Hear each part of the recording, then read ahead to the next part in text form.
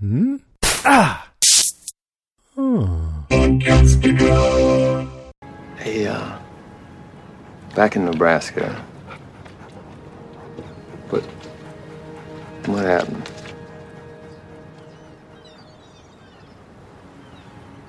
What happened is that I found out that there are two sides to the world. There's this, and then there's a deep well of darkness, a pit.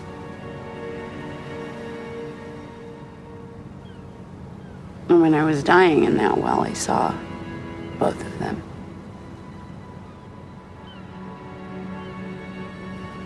And I was tempted.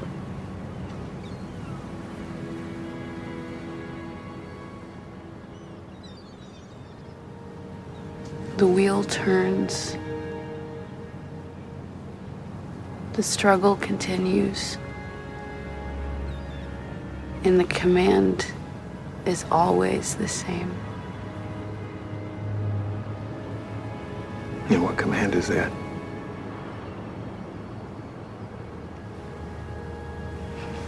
Be true. Stand.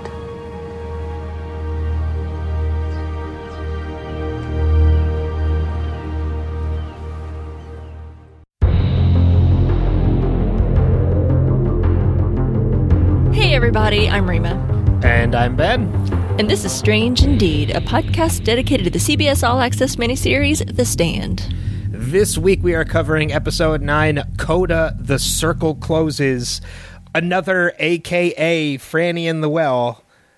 And they changed the names of the episode on us again, Rima. I know, they changed. I was so confused when I looked this up and it said The Circle Closes. I was like, wait a minute, is there another episode? I thought this was it. Yeah, they changed it again. They changed us on it again. And I wonder why they were doing that. I didn't read anything as to why they were doing that. I mean, it's fine, but I think it was some confusion. I think it was purely to confuse you and I. I think so. I think there's a plot out there. Mm-hmm. They knew we were going to be podcasting on this series, so they were like, how can we mess with them? I know. Let's change the names of the episodes. Yeah. Well, and for a long time, it was just called Coda. Coda. And I thought, it's called Coda. It wasn't until, halfway through the series that they said Franny in the Well. Mm-hmm. And then they air the series, and we're like, oh, no, we're going to change it again. The Circle Closes. Yeah. It's almost as if they heard a line from the episode, and so we're like, oh, no, wait, that works better. I mean, it's appropriate when you watch this episode, and it's a line in the show. You know, it's always kind of fun when they throw the actual name of the title of the show somewhere in the show. Franny says it. Yeah. I think it's appropriate. I think Stu says it first, doesn't he? He says it, and then Franny repeats it. Oh, I just remember Franny saying it. Maybe you're right. You could be right. I think Stu says it to her first while they're lying in bed, and then she looks up and at him after and she says it again after what appeared to be a night of coitus. Yes. And I just like that word coitus. That you do. Yeah. And then she looks up and she repeats it back to Stu. Okay, you're probably right. Okay, but either way, it was said. Somebody said it. So, yeah, it's always kind of interesting when they do that. But, yeah, I think it was kind of interesting that they kept changing some of these on us and adding them at the last minute. But, hey, whatever. Here we are, which I guess this is considered the finale. I know I kind of inadvertently called the last episode the finale, and I guess this was considered the finale. But I wasn't quite sure what to expect out of this one because, you know, this was kind of a wrap-up that Stephen King wrote himself, which was pretty cool. I was excited to see, you know, something new from the man himself. So, and I know you and I were just talking before we started recording here about how we wanted to format this one. Like, we went ahead and we did our top 3 because that's what we've been doing throughout the series. But then you and I talked about how both of us have a lack of notes. Like, we were really afraid about how we were going to handle this, and do we have enough of a top 3 to talk about, and should we just have a general discussion about the coda and what happened during this episode, or should we go ahead and pull the trigger and do our top 3 with, even if they're kind of lacking? I made the decision, so if this fails, then it's on me, that we're going to do our top 3. So just putting that out there. So I don't know. I think we're gonna have enough to talk about. We always say that we don't have a lot of notes, and we end up talking 2 hours. I think we're gonna be okay. True. So, but if this doesn't do okay, see. it's on me. We'll see this time. This is the first time. Every other time you've said that, or I've said, like, I don't have a lot of notes, and then we end up talking for 2 hours, or you'll be like, well, be careful what you say, because we're going to end up talking for 2 hours. And I'm always like, yeah, you're probably right. This is the first time where I'm looking at my notes, or lack thereof, thinking we're not going to have a lot to talk about.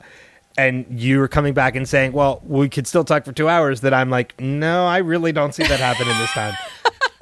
Well, it's fine if we don't talk 2 hours. I don't like to have a time frame on any of our episodes. The fact that we went 2 hours for so many episodes, is not something we typically do a lot here, but we had a lot to say about the series. And if we don't have 2 hours worth of material, that's okay. Our listeners will probably thank us.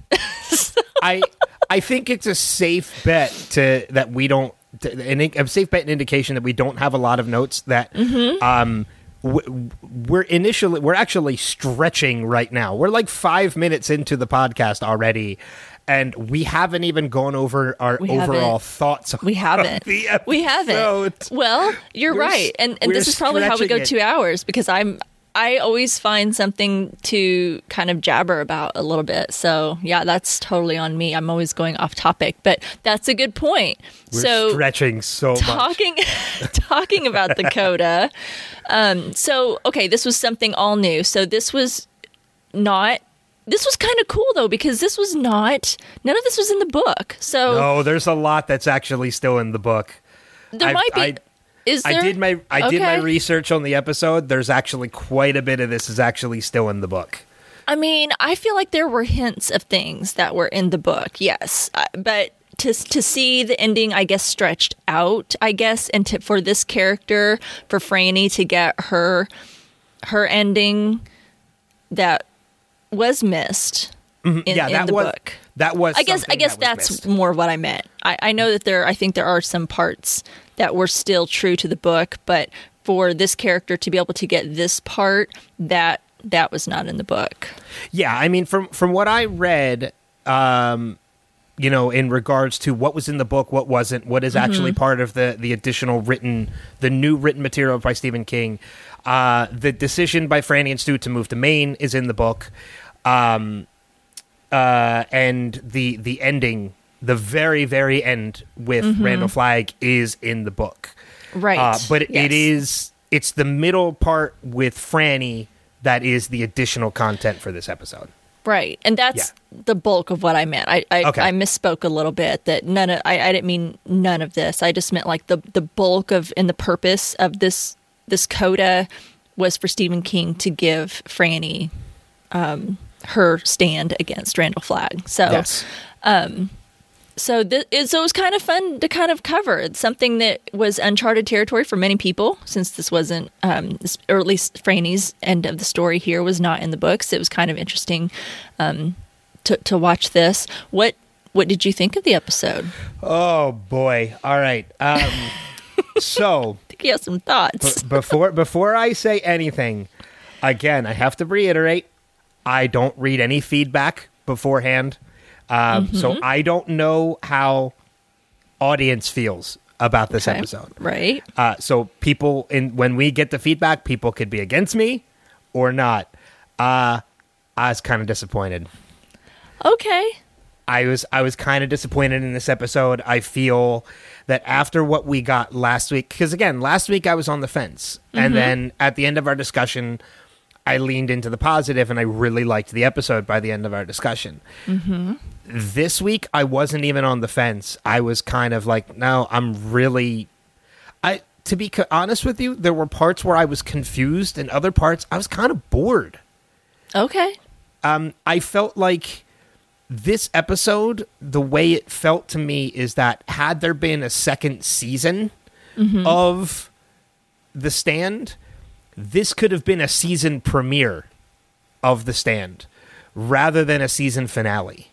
Okay. It just had such a different feel from the rest of the season that I just kind of fell flat to me. Don't get me wrong. I liked the fact that Franny was given a stand of her own. I did enjoy that, and I do appreciate that.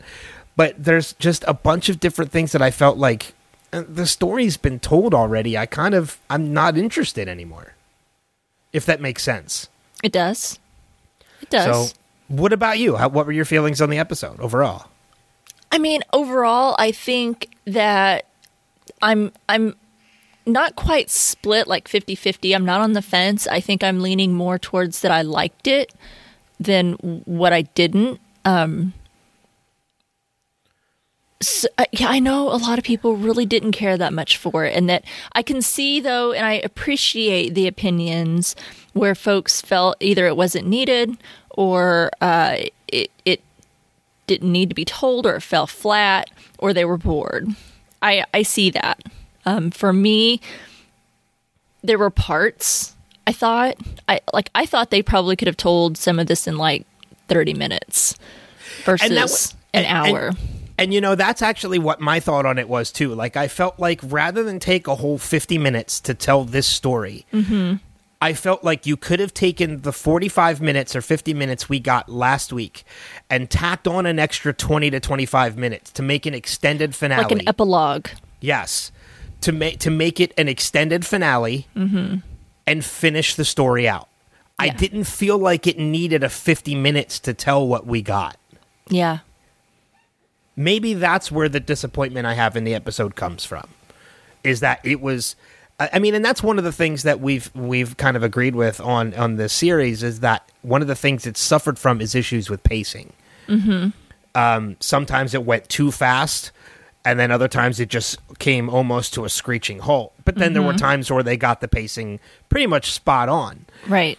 But it seems like the times they got it spot on were few and far between, where they suffered with pacing throughout. And I think this is just another instance where it was stretched out way too long to me. Yeah. Like I feel like it could have been condensed down and, like you said, put on like an epilogue of last week's episode. Or even do, we see lots of shows. Walking Dead, for example, will sometimes one of their finales will be like an hour and a half. It'll be like a special, episode for the finale. They've got extra stuff that they need to tell. It's not enough for a whole new episode and an episode all on its own, but we've got some extra things that we want to tell, or a little bit of an epilogue.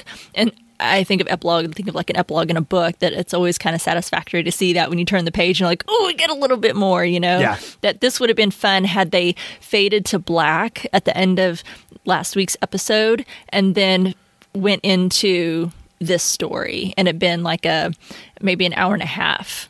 And they told this story, because I think it could have been done in a shorter version. I think that's probably, I'm thinking maybe, and I don't want to speak for everyone, maybe that's where some of it, where some people might have had a problem with it, is that, they could have told it in a shorter amount of time. Yeah. That's my thinking. No, I agree with that completely. I think, like you said, had this been treated more like an epilogue rather than a complete episode coda, I maybe could have appreciated it a little bit more and enjoyed it a little bit more. But for the most part, I was kind of a disappointment for me. Okay, that's okay. So, well, I'm going to ask you again when we're done recording, and if my opinion changes, if your opinion changes, I don't know if it's going to, but we'll see. It's okay. Yeah. It's okay. But I'll just be curious to know anyway. So, all right. So we talked about that we're going to go ahead and stick with our top 3 for this format, and we're however long it goes, we're just going to do it. So let's hear your number 3, even if it's just one line. What you got? So my number 3 is something that. It's a particular moment in this episode that the moment it happened, I was like, yeah, that's going in my top 3. Like, there's no question it's in my top 3. Okay. I could have even made it my number 1, but I didn't. I'm making it my number 3 just so you can't steal it from me at some point before I get to my number 1. Okay. There's a particular moment when Stu and Franny are leaving Boulder, the Boulder Free Zone. The highlight, God help him, is Tom Cullen in that moment. Let me tell you, watching that episode the first time, because I watched it twice. So, as I always do, watching the episode for the first time, I was kind of indifferent. I'm like, okay, Stu and Tom just happen to be there. We completely miss their journey back to Boulder, which was kind of a disappointment. And then they make the sudden realization to leave Boulder, which hopefully we'll get into a little bit later. But, going back to my point, when they're all saying goodbye to each other, the moment that Tom is saying goodbye to Franny and starts crying, I started crying. I know. The moment it was instantaneous. The moment Tom started crying, I started crying with him. We've praised him throughout this entire series. Brad William Henke as Tom Cullen, to me, is the highlight of this series. He's done a fabulous job. Yeah, I wish we'd gotten more. Really wish we'd gotten more. But yeah, my number 3 is just that, and it would, like I said, the moment he started crying, I felt that so hard. I did too. That I instantly started crying. And then even in my rewatch, I'm like, I'm not going to cry. I'm not going to cry. I'm not going to cry. And then he starts crying. I'm like, damn it, I'm crying again. It's happening what again. Is this? Well, I think when he hugged Franny, but then I think what really hit me, though, was when him and Stu, when he gave that great big old bear hug to Stu and kind of lifts him up off the ground. And that they've, I think it's fair to say that they had a pretty good bond before they went to New Vegas, but then clearly after Vegas blows up and Stu's broke his leg, Tom stumbles upon him. We missed that whole journey, which was so unfortunate. I mean, I don't think we had to see all of it, but it would have been nice to see a little bit of their journey back.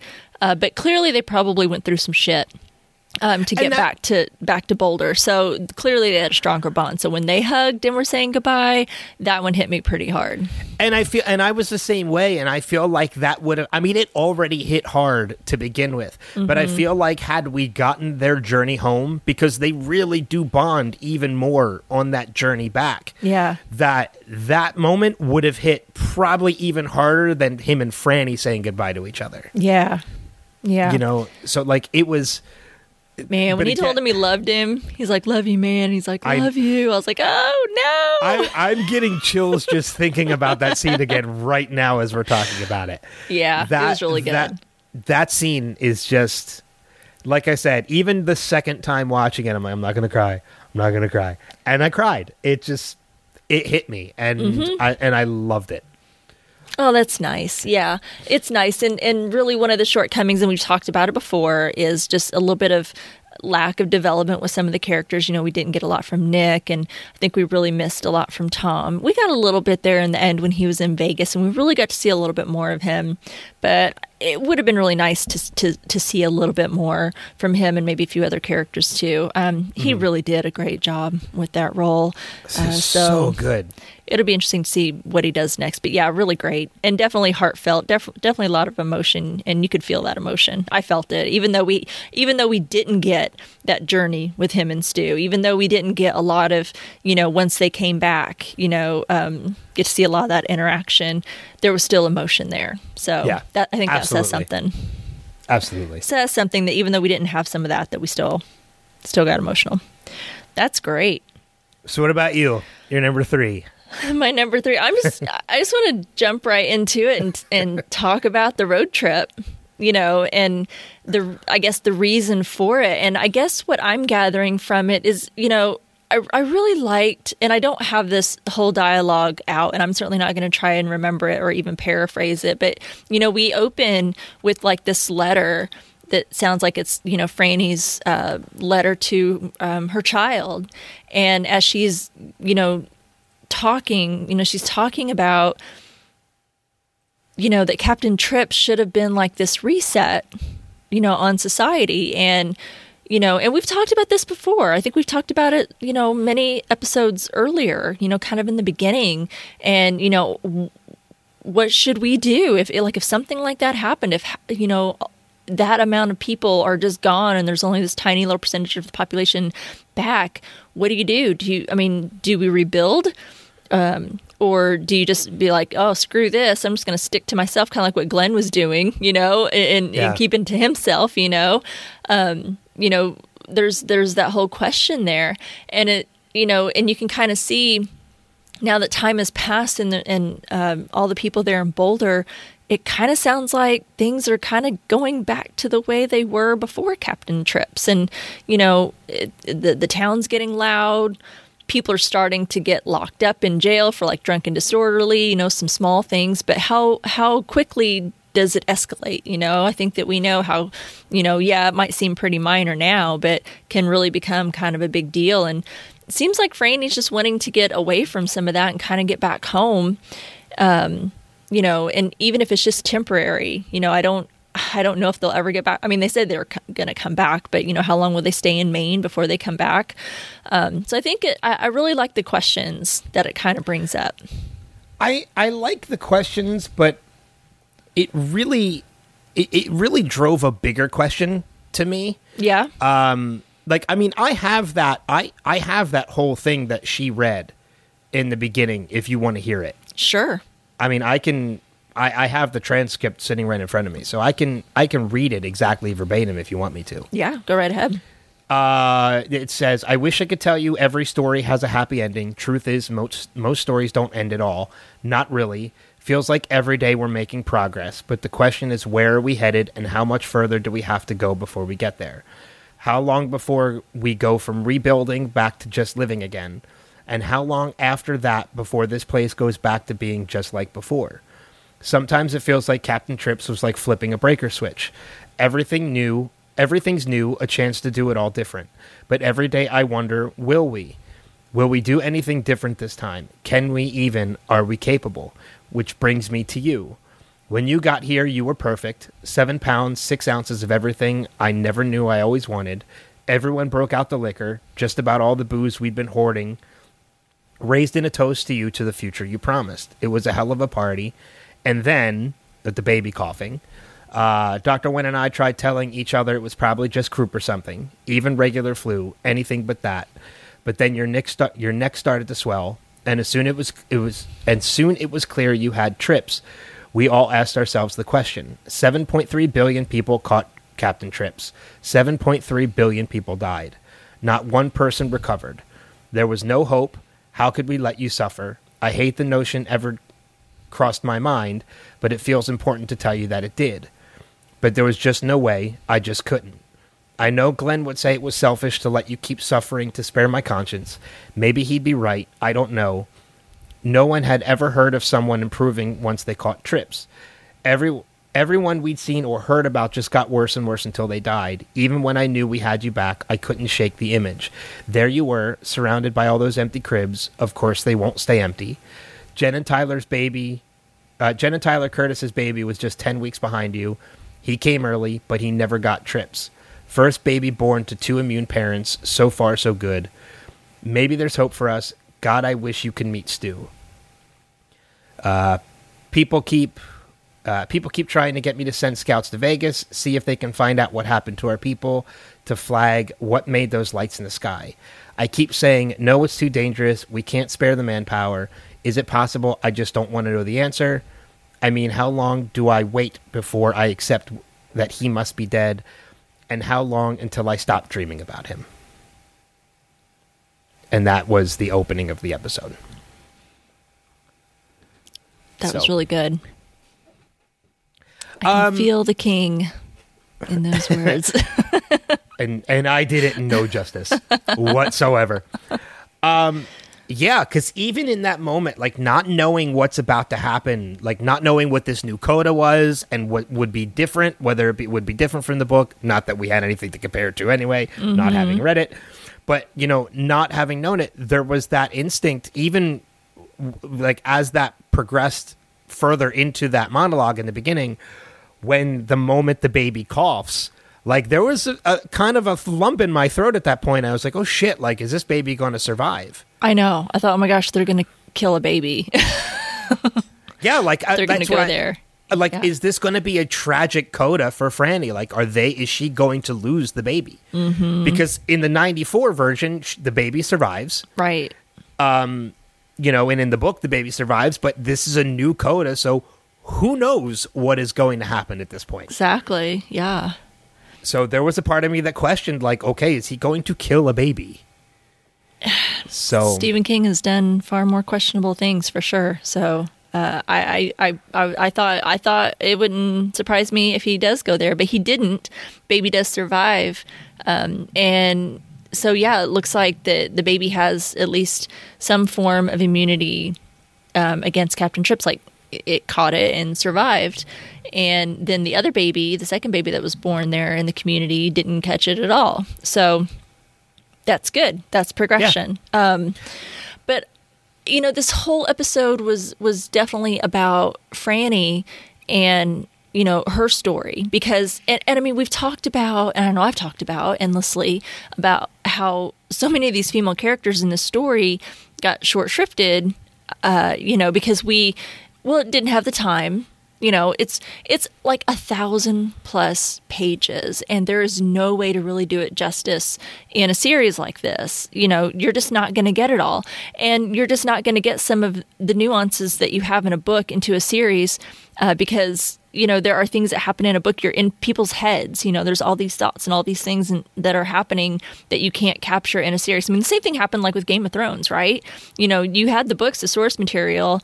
And I'm not going to go too deep into it. I don't want to hear any, disagreements, whatever people think about Game of Thrones and how it ended. But my thought is that there were even, before it got into later parts of the season, there were still parts of Game of Thrones that was missing because you couldn't get in people's heads, or you had certain people's perspectives or viewpoints. And, you can't live in a person's head when you're in a series. You only get that when you're in a book. So, you're always in a little bit of a way, anytime you take something from a book and try to put it on screen, you're going to be missing some pieces, and you just have to do the best that you can to try to fill that out and fill that gap. And, Like It or Leave It, The Stand, I think did they did what they did here.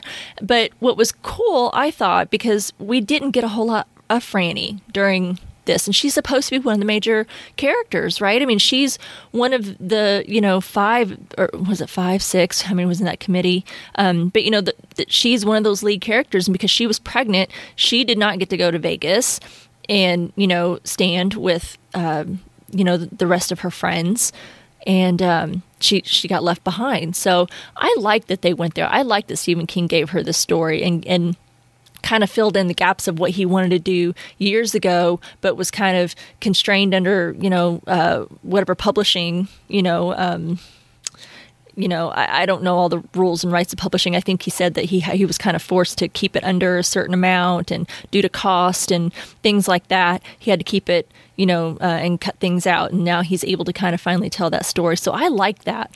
And I mean, I don't know. Some people I read were kind of like, oh, well, it's the same old story. It's a story of temptation and this and that. And maybe. But for this story, I like that we got that. I like that, she had this temptation from Flag. And I thought there were some really good parts in there, because I still say Alexander Skarsgård killed the shit out of the character of Randall Flagg, and thought he did a fantastic job. And I like that he didn't quite perish, as we had kind of talked about. We kind of predicted that, it was hard to tell, like, did he really die in that blast, or, did he just like kind of, disappear and reappear somewhere else? What's funny about that is when we were talking last week about, like, did he disappear? Is he dead? Really dead? Mm-hmm. The whole ending, the last scene of this episode is in the book. It is the ending of the book. So it is right. Flag in front of that tribe. Mm-hmm. So every person listening to us last week, did he survive? Is he still alive? Who's read the book is probably internally screaming to themselves, totally, no, he's not gone. As they often just do. Wait it out. Yeah. As they often do. Yeah. So as I watched this episode this week and I saw that final scene, I was like, oh, God, we're going to hear it this week. Yeah. And that's okay. I'm okay with that. I'm used to it by now.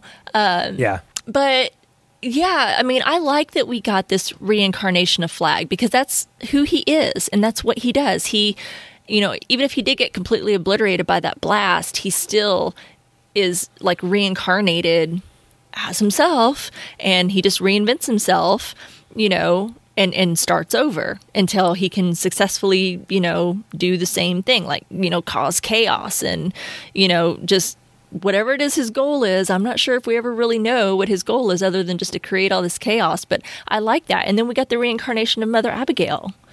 I liked all that. I thought it was kind of cool. And I like that, we're going to see this, or, well, we're not going to see it, but we're told anyway that, we're kind of getting that ending to the story, that because Franny was able to, resist Flag's temptation of saving her baby, saving Stu, all by denying him a kiss, which I don't know that I would have been as strong as what Franny was, because hello, Alexander Skarsgård in the middle of a jungle. It must have been really humid because he wasn't wearing a shirt this time around. So, oh God, yeah. So I don't know what that was about, but I wasn't mad about it. But because she was able to resist that temptation, she was rewarded. So she's going to get rewarded by having many children. Those many children are going to have many grandchildren, and she's also going to be rewarded with a long life. She was told that she was going to be able to see most of them live. So well, I thought it was kind of cool.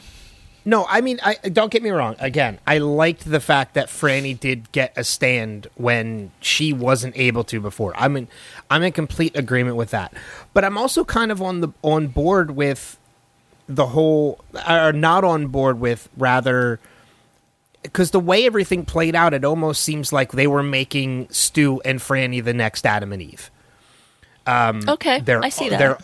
They're off on their own. Mm-hmm. They're into Maine, and this is actually kind of going into my number 2. So I'm just gonna go with it. Go with it. Yeah. Because the biggest question I had to start with this, when they make the decision to move, I get that. Like, look, there's 500 people in this town, at least 500 people in this town now, because Stu says when the snow went, because obviously this is a little bit later after the events of New Vegas. More people even ended up coming to New Boulder even after New Vegas was gone. So there are still people, there are still survivors in this world that are coming together. So the whole, like, going to Maine to be by themselves, like, I get you want to move from Boulder because you want a quieter environment. You don't want to be around, like, what's becoming the new big city environment. It's very loud. There's a lot of people. People are going to start committing crimes. Do you have to go all the way back to Maine to do that, though? Like, you can't find another town somewhere in Colorado or a neighboring state to do that? I mean, all because you just want to see the Atlantic again? I find it almost a little irresponsible. And I know this is what they do in the book, too, and I would have felt the same exact way. You're two people. Neither one of you is a medical doctor. So, God forbid something happens to one of the two of you, either on the way or while you're there. You have no support. No support whatsoever. And, I mean, granted, they had some help with, Randall Flagg making it happen. He made the car tire go flat. He, made Franny fall into the well. But even without his help, anything like that could have happened. There could have still been any time that you can, some type of random accident where you fall and you break your leg, or you fall and you get seriously injured or hurt. I mean, had this happened without Randall Flagg's help, Franny would have been screwed. She was seriously hurt. So, I mean, well, that's what I mean. I get the decision that you want to get out of Boulder and you want a little bit more quieter area to go. But again, couldn't you just go to a neighboring town? Like, Franny wanted to go back to Maine because she wanted to see the Atlantic again, and she wanted to be home. Well, the world has kind of changed. I felt like that was almost a little bit selfish of Franny to do that, because again, you're moving somewhere where you have no support system now. So if, God forbid, anything happened to either you, God forbid anything happened to the baby, and the baby got sick, you're now in an area where you have nobody to help you, and it's nobody's fault but your own, because you were the one that wanted to go there. I see that. So, yeah. So I kind of didn't understand why they did that. And then going into my earlier point, too, about, I was okay with Franny getting a stand, but I kind of wasn't on board with Franny and Stu becoming the next Adam and Eve. Is that really necessary? Because there are many survivors. There are still hundreds of survivors of this.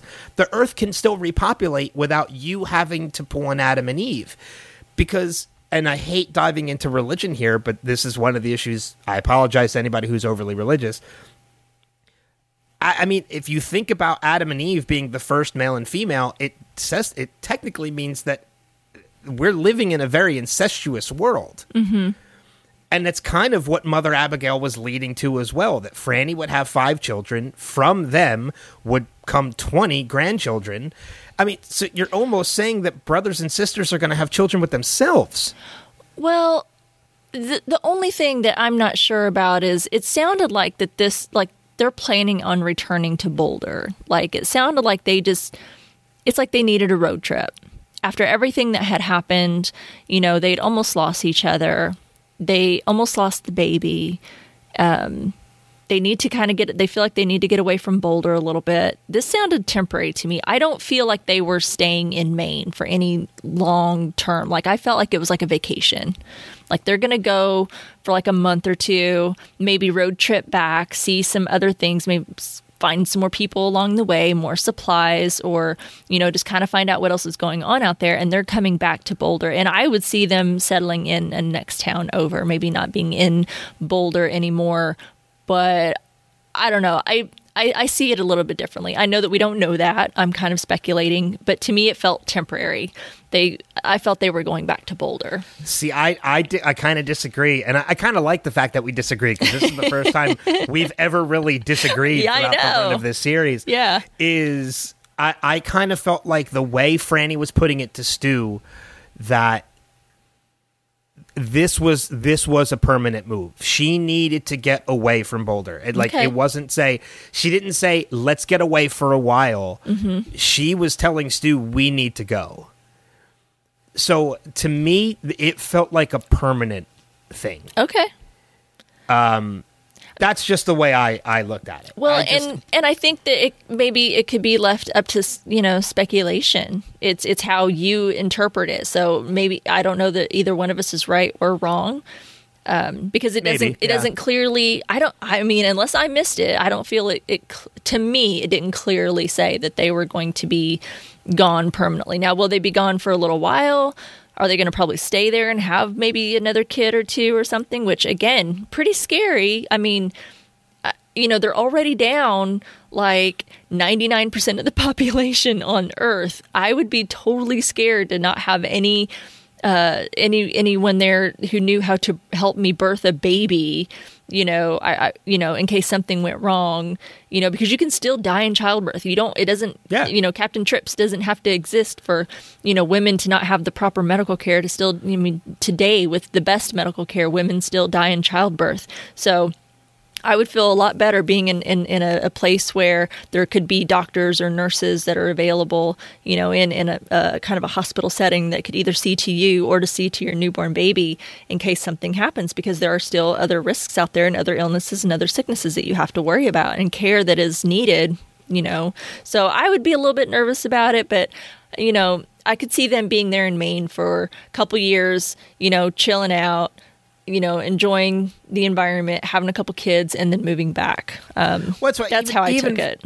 Even Franny says to Stu, we don't have to stay. We could come back. Mm-hmm. That sentence to me implies, when you say we could come back, instead of we will come back, is she intended for this to be permanent. This is a permanent move for her. I think if this was only temporary, she would have said, we will come back. But even if this was only like a week-long vacation or a couple months-long vacation, when you have a newborn baby, I think it's still a little irresponsible to want to leave any support system that you have when there's barely any support left in the world to begin with. Yeah, well, I think they felt it was worth the risk. That she felt, because she said, well, we survived Captain Trips, we survived what happened with Randall Flagg, this is nothing. So they see it as, is it a risk? Yes, but one that they're willing to take. So maybe. Yeah. I also kind of this kind of also plays into my number 2 of irresponsibility and questionable actions. You said that, you mentioned earlier that Randall Flagg was the one that popped the tire and caused Franny to fall in the well. I kind of disagree with that too. Oh, okay.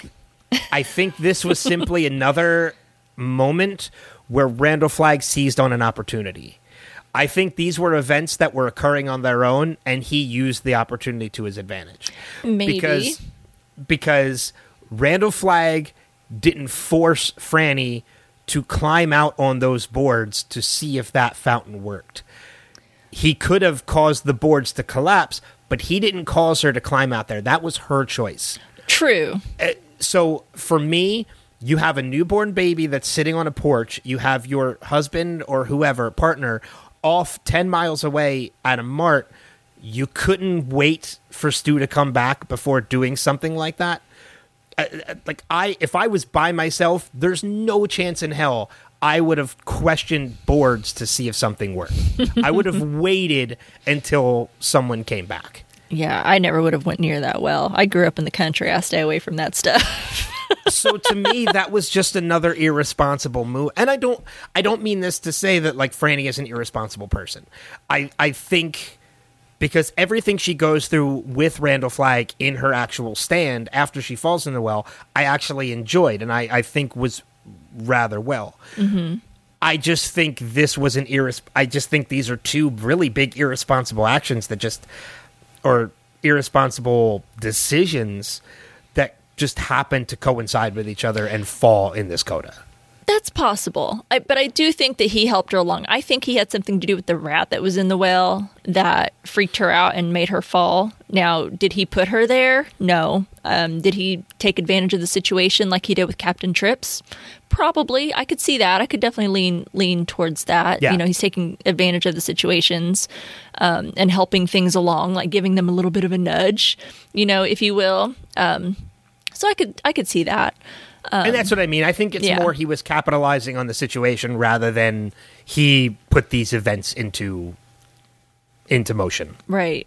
But it's interesting the place that they're in because, we haven't talked yet about the location of where they are. They're back in Nebraska where, Mother Abigail is originally from, which was missing originally in the beginning because we started out, they were telling Mother Abigail was telling everyone to go to Colorado because that's where she was. But in the book, she was in Nebraska. And then they went to Colorado later.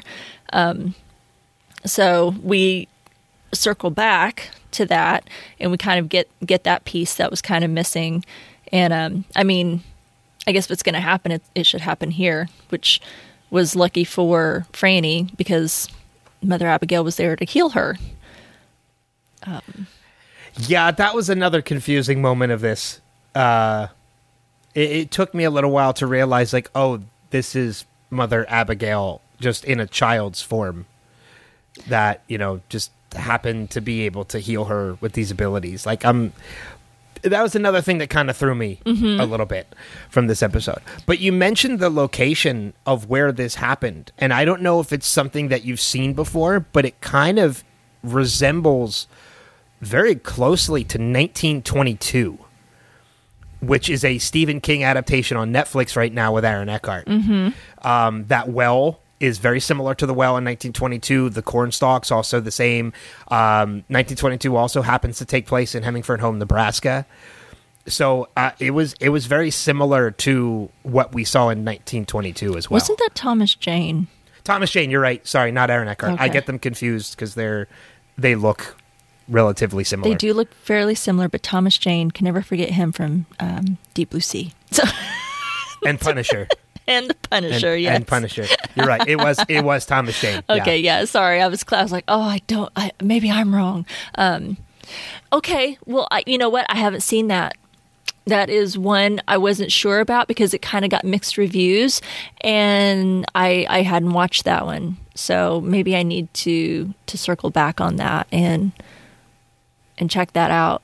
So it's not bad. I enjoyed it. It wasn't great, worth it one watch anyway. It's worth a watch. I'll have to check it out. There's a lot I've missed because I don't know. Sometimes I'm just like, well, if it's not getting outstanding stuff, or if I'm not truly interested, then I'll hold off. But maybe it's time to get back on that one.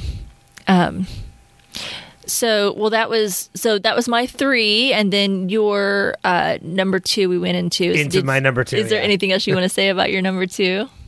No, I feel like I've pissed off enough people already. I don't think you're pissing anyone off. I'm willing to bet that there's probably a lot of people that feel the same way. I think I'm probably about the only person that didn't hate it. Like I said, I think, and I've talked about what I felt, it could have done a little bit better, but I didn't mind it so much. So again, I didn't hate it. Yeah.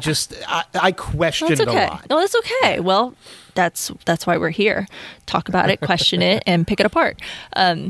Well, my number 2, I'm just going to jump right into the end there, and you touched on it, and that's Hello, Russell Faraday. So we get this reincarnation, and I feel like this is what Flagg continuously does throughout the series, and this makes me truly excited. Is he, in that little nightmare dreamscape, that he's in with Franny, he shows him this tribe that was completely untouched by society and completely untouched by Captain Trips. And I'm not clear as to why he had no clothes on but had cowboy boots on. In the book, I read that he was at least wearing jeans and boots. So, and he had clothes on when he was talking to Frank. Now, he was without a shirt, which was good. It was fine. But I was unclear as to why he showed up nude with cowboy boots. I mean, I'm not mad about that either. Well, I'm just not clear as to why that was. He was clothed when talking to Franny because Franny was a vision. Yeah. What we saw at the end was real life, was actual reality. So did he get his clothes blown off in Vegas? And he just came out in his boots and things vaporize in nuclear blasts. So the boots held up. He disappeared. But he also disappeared before the blast went off. I mean, I'm not clear on it. Did he really kind of die and then reincarnate? Because I feel like that was kind of the thing here. Like, Randall Flagg is like the representation of evil in our world. Mother Abigail is representation of good, and they're always going to be there in some form or another.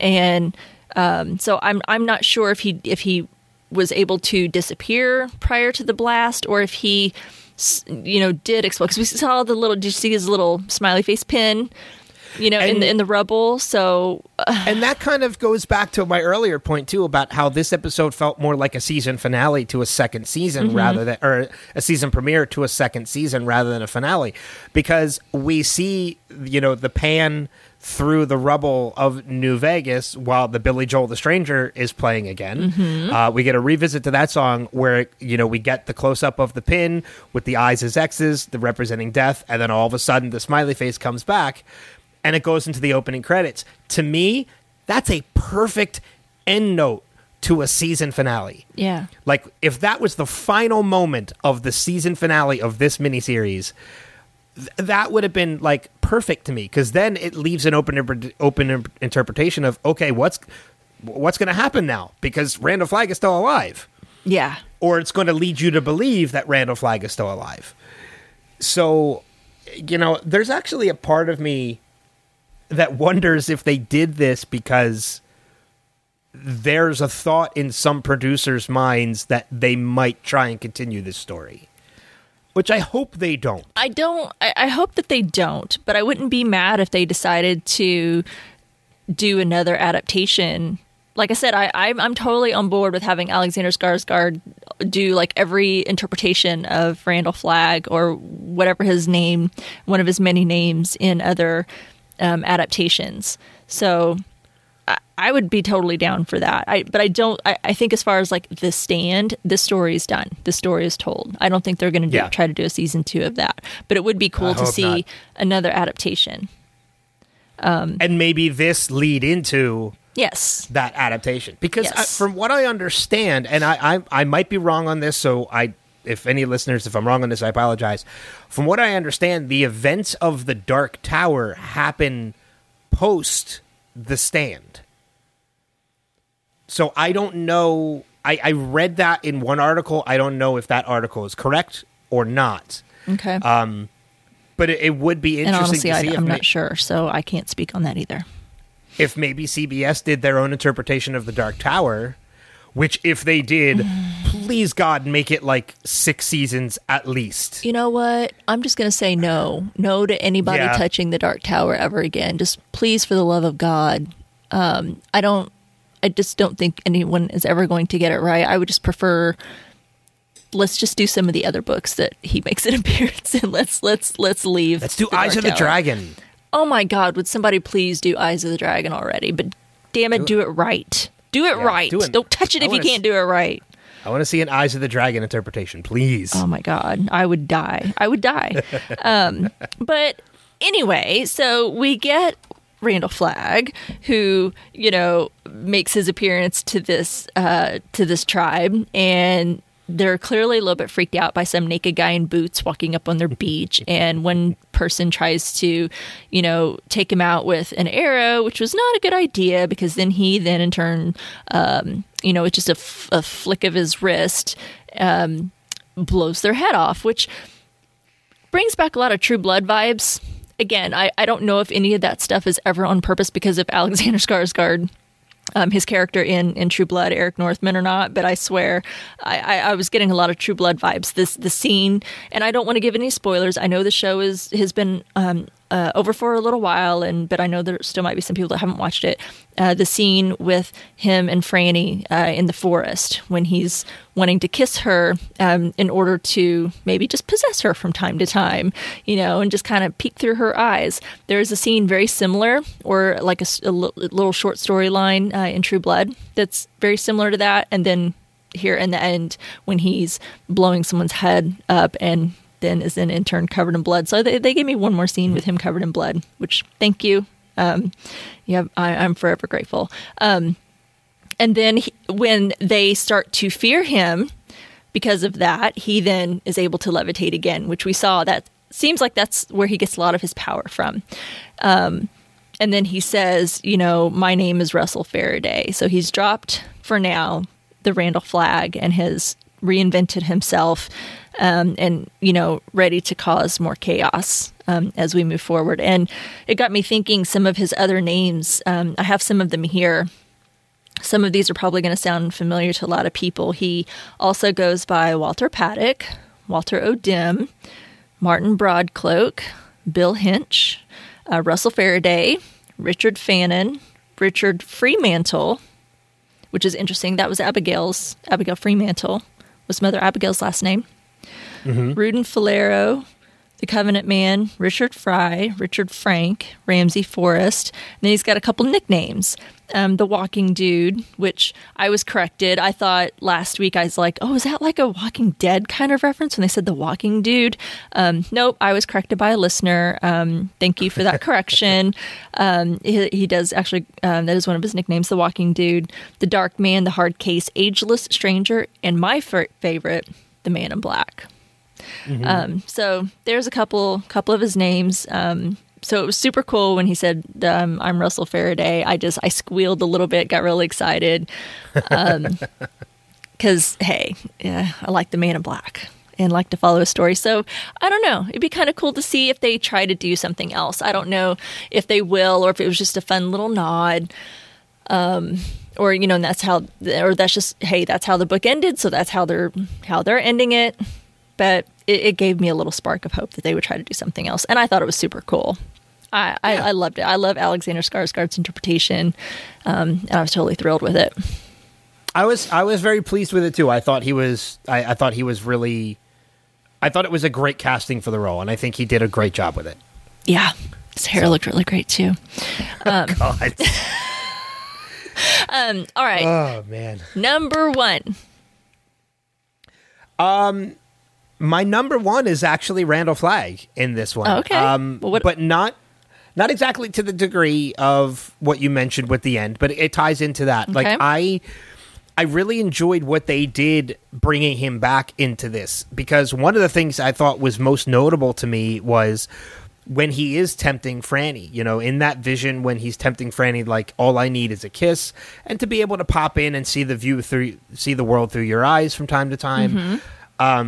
It's a very simple offer, but for Franny to realize, okay, there's going to be more to this than what it is. I need to deny this and avoid this temptation.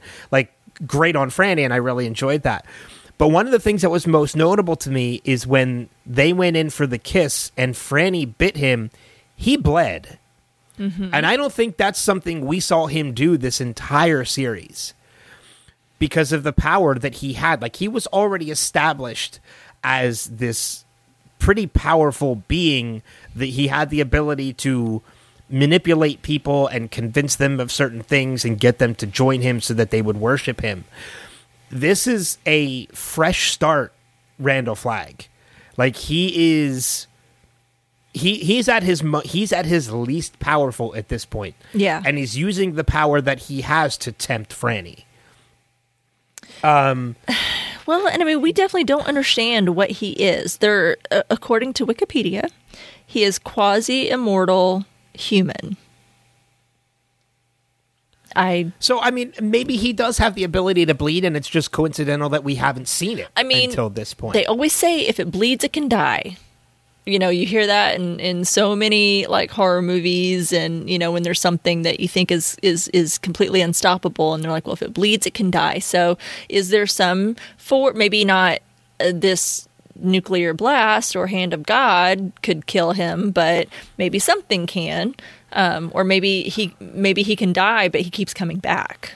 I don't know. Like, he can be reincarnated or something in some form. He's a human version of a phoenix at this point. Yeah. Like, he just can't die. He kind of just comes back from his own ashes. I don't know. Right. But I mean, what I really enjoyed with this, I got that take on it, at least my interpretation of it was that Franny made him bleed, which means he is at his least powerful right now. He is starting over. He's weak. Yeah. He literally just hit the reset button. So now he's at level 1, working his way back up, and he's using what he had to tempt Franny to do that. Because if he can get Franny on his side, or at least get him to accept his offer, he gains some of his power back by doing that. Yeah. So when the temptation doesn't work, the temptation of Franny doesn't work, he goes to the next best thing. He goes to that tribe, and he makes them fear him. And they're the only ones left. And they're the only ones outside of Colorado. In this world. In this world. Yeah. Yes. But, I think it's because he blows up that person's head. I mean, the guy is pointing a bow and arrow at him, which means he's threatened, which means when you're threatened, there's fear. So that little bit of fear gives Randall Flagg the power to make his head explode, which in turn turns all the rest of this tribe fearful of him. And he screams that, worship me, which I think in reality is the one thing he wants more than anything else. Totally. He wants people to worship him. Totally. That's his main goal. And when it happens, now suddenly he has that power to levitate again. This tribe is giving him back his power. Yeah. Which in some ways is that open-ended ending that the button I said would have given too, because now it sets up like, okay, if he's getting some of his power back, what's going to happen in the future? Eyes of the Dragon, because that's where he makes his second appearance in King's World. His first one was The Stand. His second appearance was in Eyes of the Dragon. But that's in the past though. So, no, actually, isn't Eyes of the Dragon on a different world? It's in a different world. Yeah. So that's not even in the past. That's on a completely different world. It's just a different world. I mean, I don't know that time even matters because it's just in an entirely different world, and I don't think time even like. And maybe it's and maybe that's just it. Maybe, I mean, and this is going real deep in the Stephen King universe, but maybe that's just it. Maybe he had no power to actually leave this Earth that The Stand happens on. He needed to build up enough power to leave that world. He's got to catch the next beam over. Yeah. So the tribe gives him, the fear of that tribe gives him the power back enough to leave the world. And the next world over is Eyes of the Dragon, is the world that Eyes of the Dragon takes place on. Because if I remember correctly, and I know that's a book you and I have actually both read, he is a magician in that world, so he does have abilities. But I don't think he's as strong in Eyes of the Dragon as he is in The Stand. It's been a while since I've read it. I mean, and yes, as you said, this novel we have actually read. Thank you very much. So, and I've read it more than once because I love it so much. It's a good, just quick read, honestly. It's not as intimidating as so many of his works, and I don't know. No, and it's only like a third of the size of The Stand. Absolutely, yeah. It's a good, and it's it's like 400 pages, yeah. It's just a good story if you haven't read it. It's so good. Just a good, rich story, and it's very satisfying. So yeah, I read it more than once, and I don't remember how strong he was. In that. And I love Eyes of the Dragon because I am a sucker for Arthurian tales. Me too. Knights and magicians. It got me. And like magic. Totally. So you combine knights and magic with Stephen King writing, of course I'm going to read it. Oh yeah, I was all in because I'm a sucker for any type of like Arthurian like legend spun tale. You mix that in with all the wizardry of Stephen King, then I was all in. And that's probably why I loved it so much. But yeah, great book. So I don't remember how strong he was in that because it has been a while since I've read it. I don't know. I don't know if that's what they're alluding to either. Like that is just where he would go next. It felt open ended, but either way, he is definitely like reinvented and like reincarnating himself.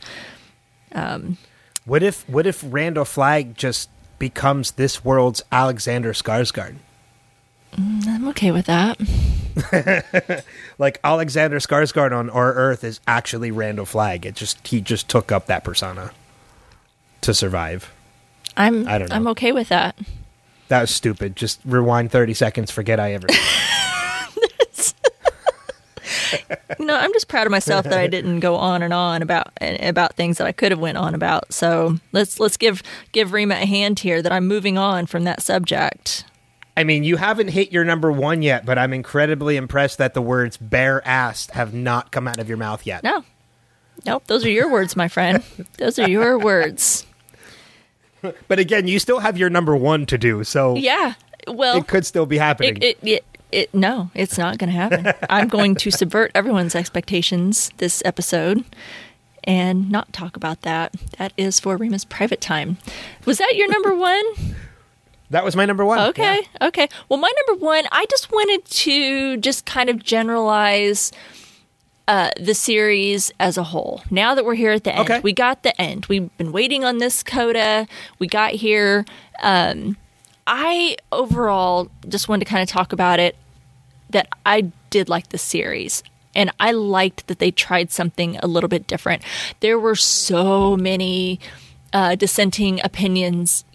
People either really enjoyed it, people were able, to maybe take a step back and kind of forget what they knew about the book or kind of forget some of that and maybe just enjoy it for what it was. And then some people just hated it entirely.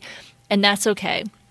Nobody was wrong as far as their opinions about the series. I respect all of them. But I like that they tried something a little bit different. If you're going to do something that's already been done, there was the book, there was the 94 series. If you're going to attempt to do it, why would you do the same exact thing? I like that Stephen King was involved and that he had a say and that it met his approval.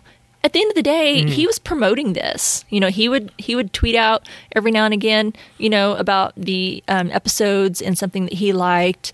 I know that, from reading articles, the writers were going to him like, here's what we're wanting to do. And, they would get, that nod. Yep. That looks great. So at the end of the day, that to me is what was important, is that we got his approval. And to me, this epilogue that we got here in episode 9 and the series itself doesn't really retract from his original 78 novel. I think instead kind of played within that story. Like they played within the confines of this world and his story that he told. I think that it was a great send-off and an expansion of Franny's role. This battle between good and evil. We get a lot of that in King's books, and so I liked that this is how he decided to end it. And this adaptation got his full support and direct input. And I think that the series, in my opinion, served as a fairly faithful translation of his vision. And I think he felt it too. And that's good enough for me. So that's where I'm ending that. And you know what? I'll just tack on with my thoughts overall as a whole too. I'm with you on that one. I enjoyed the series. I think, and we've brought this up before, there were definitely some issues. Sure. There were some pacing issues. There were some character development issues. I think the actors worked really well with what they had to work with. We talked a number of standouts. Brad William Henke as Tom Cullen, Greg Kinnear as Glenn Bateman. Greg Kinnear! Say it one more time. Kojak as Kojak. Yes. Alexander Skarsgård as Randall Flagg. There were definitely some stronger performances. James Marsden as Stu was fantastic. I don't care. I know some people were complaining it didn't feel like the Stu from the 94, and I'm like, well, this isn't the 94. Like, it's good reason to not feel like he's the Stu from 94. This isn't the 94. A number of characters were very different from the 94 version. Yep. And, one of my biggest things, too, is people who say, like, oh, I love the book, I love 94, but I tried watching this, and it feels nothing like the book. Well, 94 was nothing like the book. So how can you dislike this one, but like that one? That one did its own thing and told its own story similar to the book, but adapted it. This did the same thing. So it's kind of like, well, you can't not like one for one reason and then like something else for the same reason. Like, it doesn't work. Yeah. And the coda, like I said, the stuff they did with Franny, I liked, but I really felt like they could have taken this episode, shortened it down to 20-25 minutes, tacked it on to make episode 8 an extended episode, and you would have gotten the same result that we got from this. Overall, we talked in the maybe a couple episodes in, what better format could this story have been told in, like whether it was 10 episodes with an 11th episode being a coda or whatever. I thought a lot about that this week.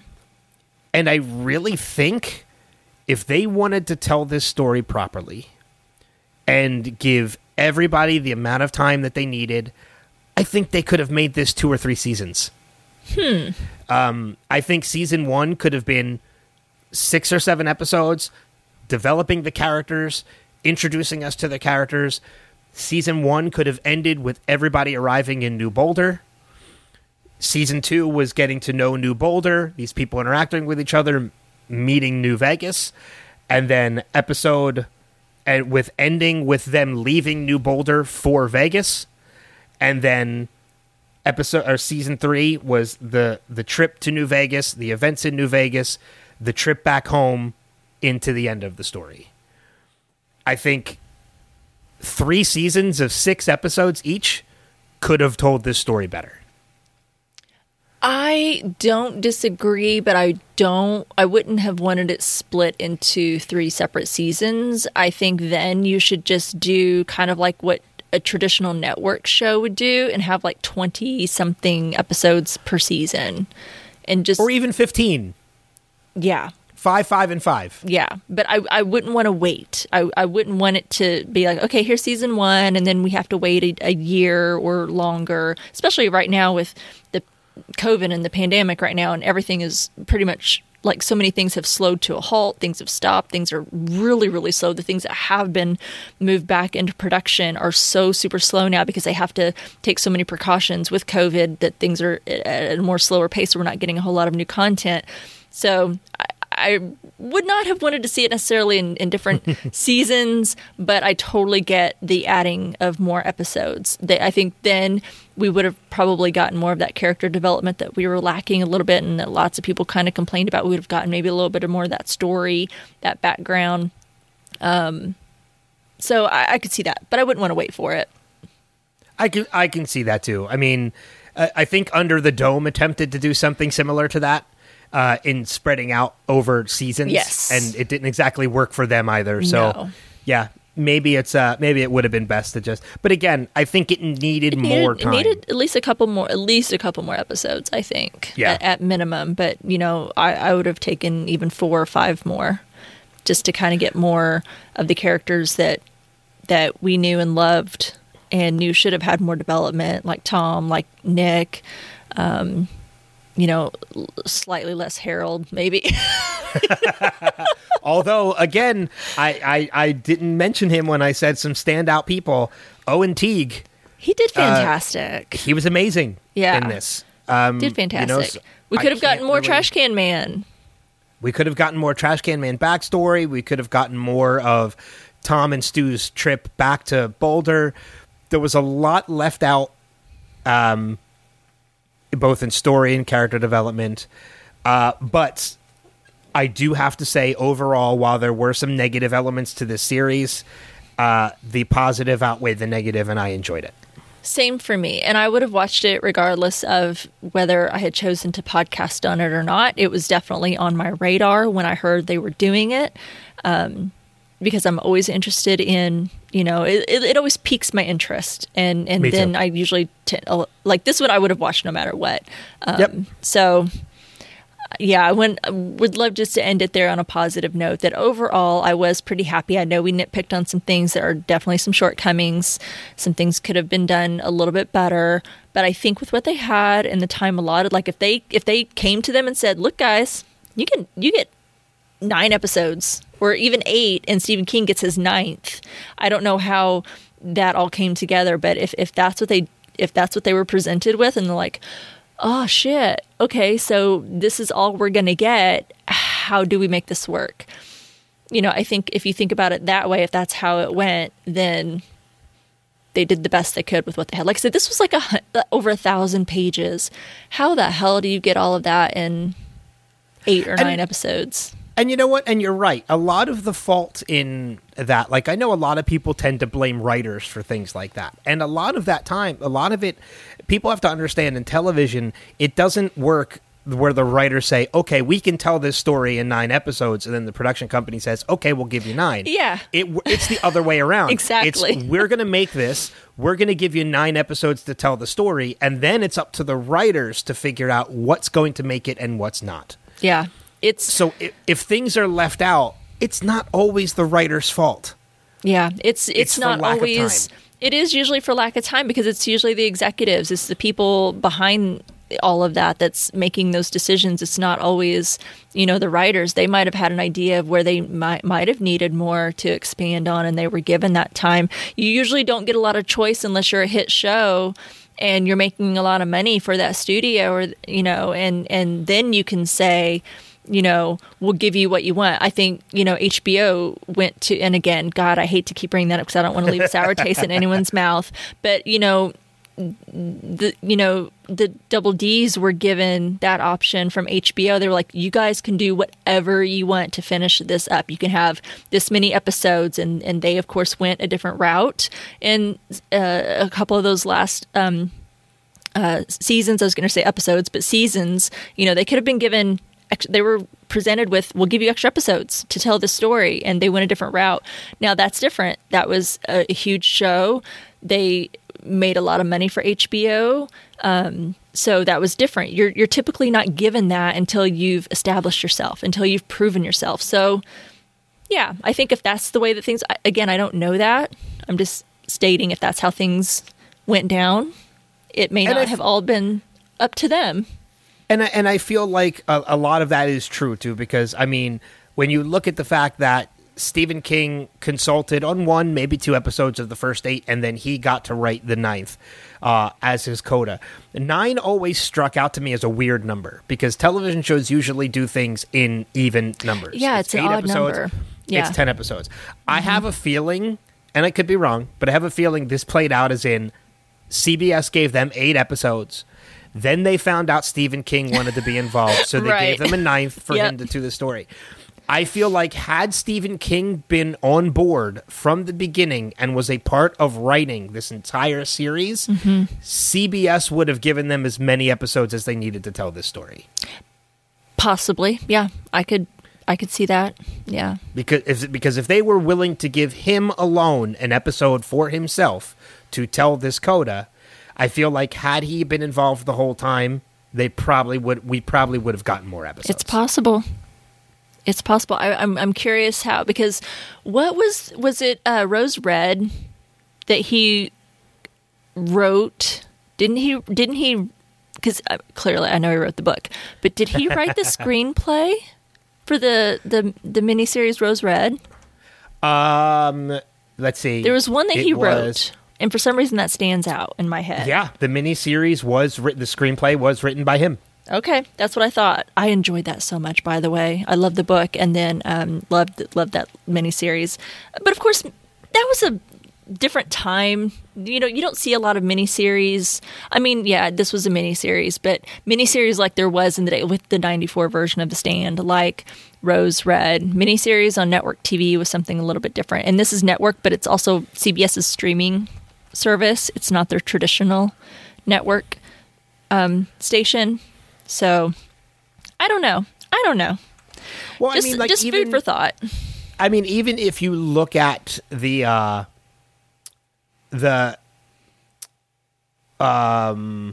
miniseries of The Shining, like, I know you had mentioned earlier, and I'm in complete agreement that where Stephen King, this had the Stephen King stamp of approval. The Stand did, and like you, that was enough for me to want to dive into this and be okay with any changes that they made. Because like you, I like the changes that they made. I like that there were certain elements that they kind of changed to adapt more to a modern time. And not only that, but, you know, most shows either take a linear or nonlinear approach, but this took both. You know, this mixed both linear and nonlinear, and to a degree, and in my opinion, it worked. You know, and I know something that a lot of people kind of criticize Stephen King of is that he tends to like some of his work, but yet he was so against and disliked the Kubrick's version of The Shining. Well, Kubrick's vision of The Shining was very different from the book. The ending was loved the movie. I love the movie. Yeah, I don't. I love the movie. Oh, you don't? I'm not a fan, no. I like the book, and I like the movie, but I also liked the miniseries. I was a fan of all three because because like you, I'm able to kind of take myself away from the source material and let what I'm viewing or what I'm reading, like, let that stand alone. Kind of stand alone to be what it is, to be something on its own. It's the same reason why I know a lot of people love the book Ready Player One but hated the movie. I love them both. Ready Player One is one of my favorite books, and I love the movie because I'm able to separate the adaptation from the source material. Because again, adaptation is just that. It's an adaptation.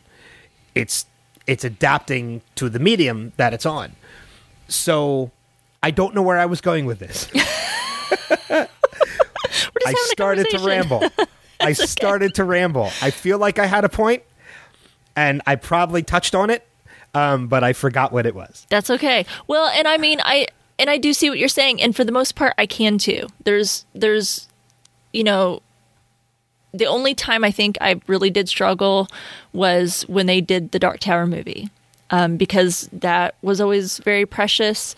There's, and probably been a few other examples as well that, you know, reading the source material, being a true fan and feeling like that was something really close to me, and then seeing an adaptation completely be shit or not very well done, I understand people's disappointment. So, I totally get that. People love this book. This book means a lot to a lot of people, and this was one of Stephen King's greatest books that he read. So I get, that folks have an issue with this adaptation.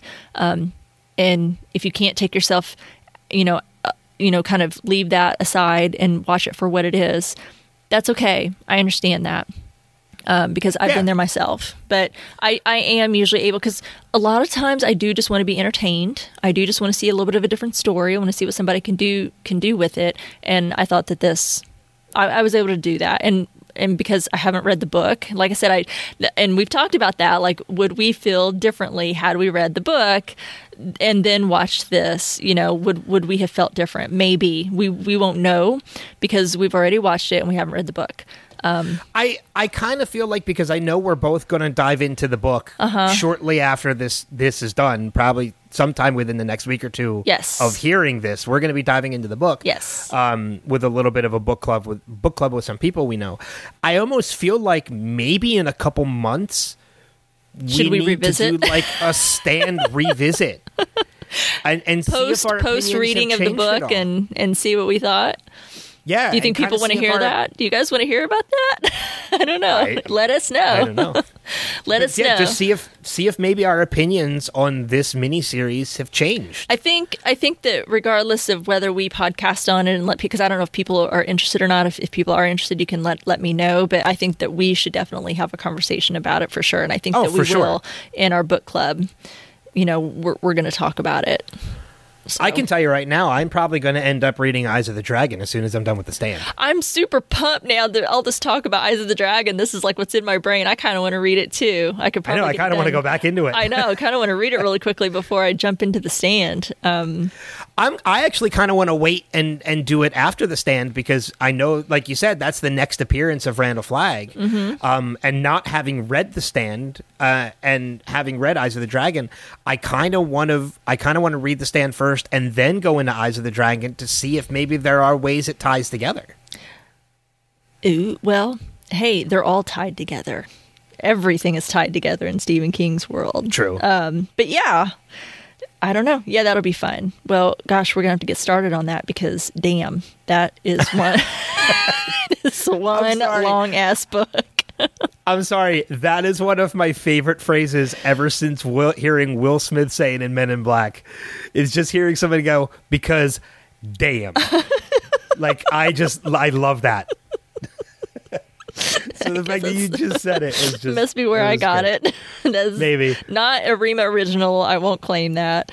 It's in Men in Black when they flashy thing the woman who sees her husband turn into the cockroach. Yep. And he goes and he's like, you need to call an interior decorator in here because damn. Yep. Kind of looks around a little bit like, damn. Yeah. Yep. Well, I think that's a good place to kind of end it. Do you have any notes? Final notes? No. I think everything that needed to be said, both about this coda and the series as a whole, I think we pretty much covered it. I agree. I'm satisfied with that. Okay, well, and the only news item I had, it's not really a very long one, and we talked about it already, and that was about the coda. So Benjamin Cavill told reporters during an online press conference for the show late last year, talking about Stephen King, he said he wrote a coda, and the big reason that he wanted to do the coda, the thing that he had been thinking about for 30 years, is that Franny didn't go on the stand in the book, and it was... So I like that. I like that he got to have his say after all these years, that he got that edition. It's been something that's kind of been egging at him, all these years. And I'm glad that he got to do that he wanted her to have that. So I'm glad that he got that opportunity and that he was presented with that and did it to his satisfaction. And he did it the way he wanted. So we've already talked about that anyway, and I don't have any other news items. So that's going to take us into listener feedback. Got a lot of it this week. We got lots of opinions, and I'm ready to hear them. The first one that we have is from Gemma Hall. She says, I was also disappointed. What bothered me most is Stu and Tom just turning up at the beginning of the episode. It just carried no weight and felt like, oh, they're back. I know I shouldn't be a whiny book reader, but I actually found Stu and Tom's perilous journey back to Boulder thrilling, and you got to see a familiar face as well. The Franny in the well stuff was good. I did get very nervous with her on top of the well and her baby nearby. Then when Randall whispered in her ear and a rat bit her hand, I screamed. All this stuff was new to the stand. I guess nuclear bomb can't get rid of Flag, eh? Also, leaving the safety of Boulder with a newborn is a stupid thing to do. They do it in the book, but the baby is a bit older. I'm also assuming that young girl was Mother Abigail and God cured Franny. I really think they could have done a few more episodes out of the series. Like I said, I really want to see Stu's struggle to get home to Franny. Their reunion didn't feel earned to me. I did enjoy the series as a whole, but I wanted more. I agree with a lot of that. Especially the part about Stu and Tom returning home and carrying no weight. When Tom and Stu walk into the town square or town center where they're at, or wherever the area is at, Franny is the only one that's like excited that Stu was home. I was waiting for like an applause when they started to kiss. Like, yeah. Woo, woohoo, they're home, and look, the lovers are reunited and the family's back together, and I was like, that kind of fell flat.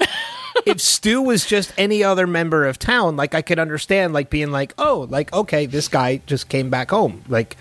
But Stu was a member of the council. Who went off to Everybody knew Vegas, Stu, and they have no idea what happened to them. Everybody assumes that they're dead, and he's the one person that comes back. And then Tom too. Tom survived. Tom, they left, and that's all that they get.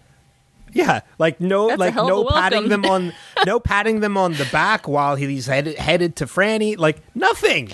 Yeah, like, a little bit more excitement would have been nice. I was hoping there was going to be some applause there. I was disappointed. I was like, really? That's how we greet our guys who've been gone who knows how long? At least a couple of months, it seems, because Franny was, they left, and Franny was about, 7-8 months pregnant or something, and then she had the baby when...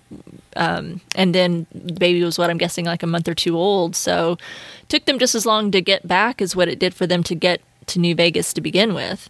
So yeah. A little bit disappointing of a reunion. See that? Agreed. Our next piece of feedback comes from Tim Lovell. My biggest problem with it was the name of the episode. Other than her desire to go to Maine, which I should have seen coming, having been written by Stephen King, I pretty much figured what was going to happen. Temptation from good and evil, Franny stays good. If they just called it Coda, we could have had some surprise. Overall, better than 94, but still some weak spots, 6.5 out of 10. He leaned on one side at least. Yeah, but he's right. They did call it Franny in the Well, so we kind of saw that coming in the episode. I think if they had just called it The Circle Closes like they ended with, it would have been less of a surprise. But basically telling us Franny in the Well, we kind of knew what was happening. Maybe we should have left the title out. I don't know. And I know last week I kind of made a joke about Kojak becoming like Lassie, running to Stu and saying like, Franny's, what's that boy? Franny's in the well. We almost got exactly that this episode. Because Kojak is standing in the middle of the road to get Stu. We got exactly that. Yep. Franny's in the well. Good boy, Kojak. Seriously. But we've not said enough about Kojak, for sure. We got almost exactly what I joked about last week. Yeah, that was pretty funny. Yeah, lacking enough Kojak time. I'll go with that too. Add that to my list. Sally Lynch Mock says, I watched this yesterday and I am disappointed. My husband introduced me to the 94 miniseries when we first started dating. I enjoyed that series and was very helpful for the updated version. This series was not horrible, but it just did not deliver what I was hoping for. The fact that they had about 3 more hours of show than the original series, I thought they would have more developed characters. I wish they would have taken some of that extra time to dedicate to Stu and Tom's journey back to Boulder. I felt that was an important part of the 94 series and in the book. The fact that they just brushed off that Franny's baby just got over Captain Trips was ridiculous.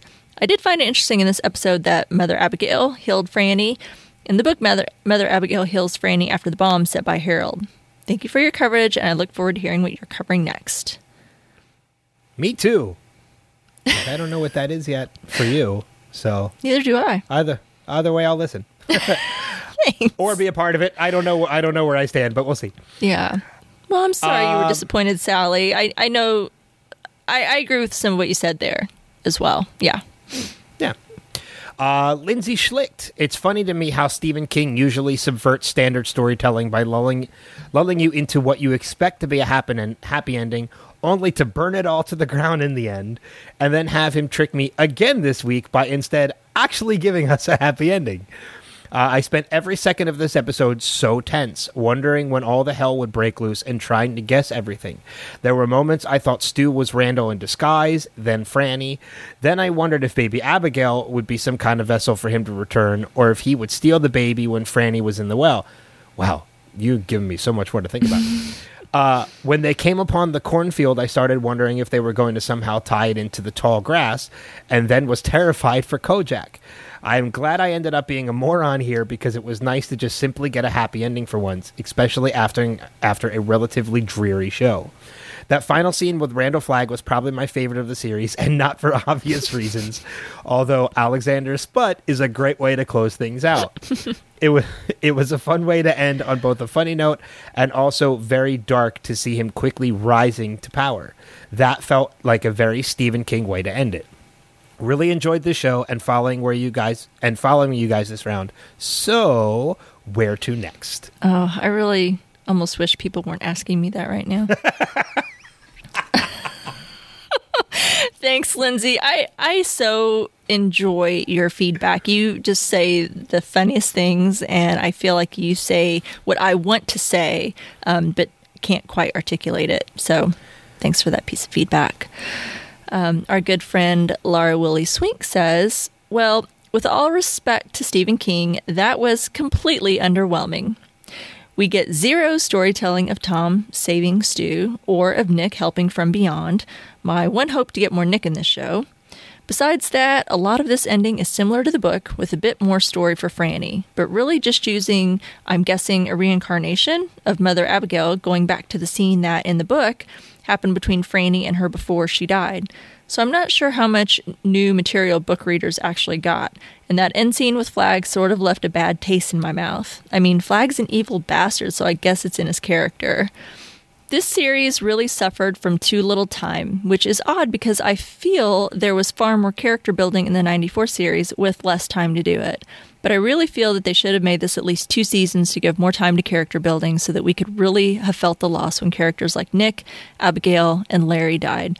I don't know why so much time was invested into Harold since he inevitably does not factor much into the end of the story, and why main characters like Stu, Joe, Tom, Nick, and even Flagg were given such short shrift. I did enjoy the updated filming, special effects, acting, and music in this 2021 version, but for my money, the 1994 miniseries made up for in heart and storytelling what it lacked in decent film technology. It was still entertaining to watch, though, made all the more entertaining by the Strange Indeed crew sharing it with us. Interesting tidbit. One of the songs in the show, San Louis, is performed by Gregory Alan Isikoff, a musical performer based in Boulder. And that's a great song, too. I updated the Spotify playlist to all the music that was in this episode. Cool. And I actually ended up listening to that song in full when I did it. That's awesome. It's a really great song. Yeah. And leave it to Laura to know her music. She is our music queen. I get it, Laura. There was a lot of things missing, and I think I complained a little bit too. We got a little bit too much Harold at probably sacrificing where we could have gotten some other character development. So I understand.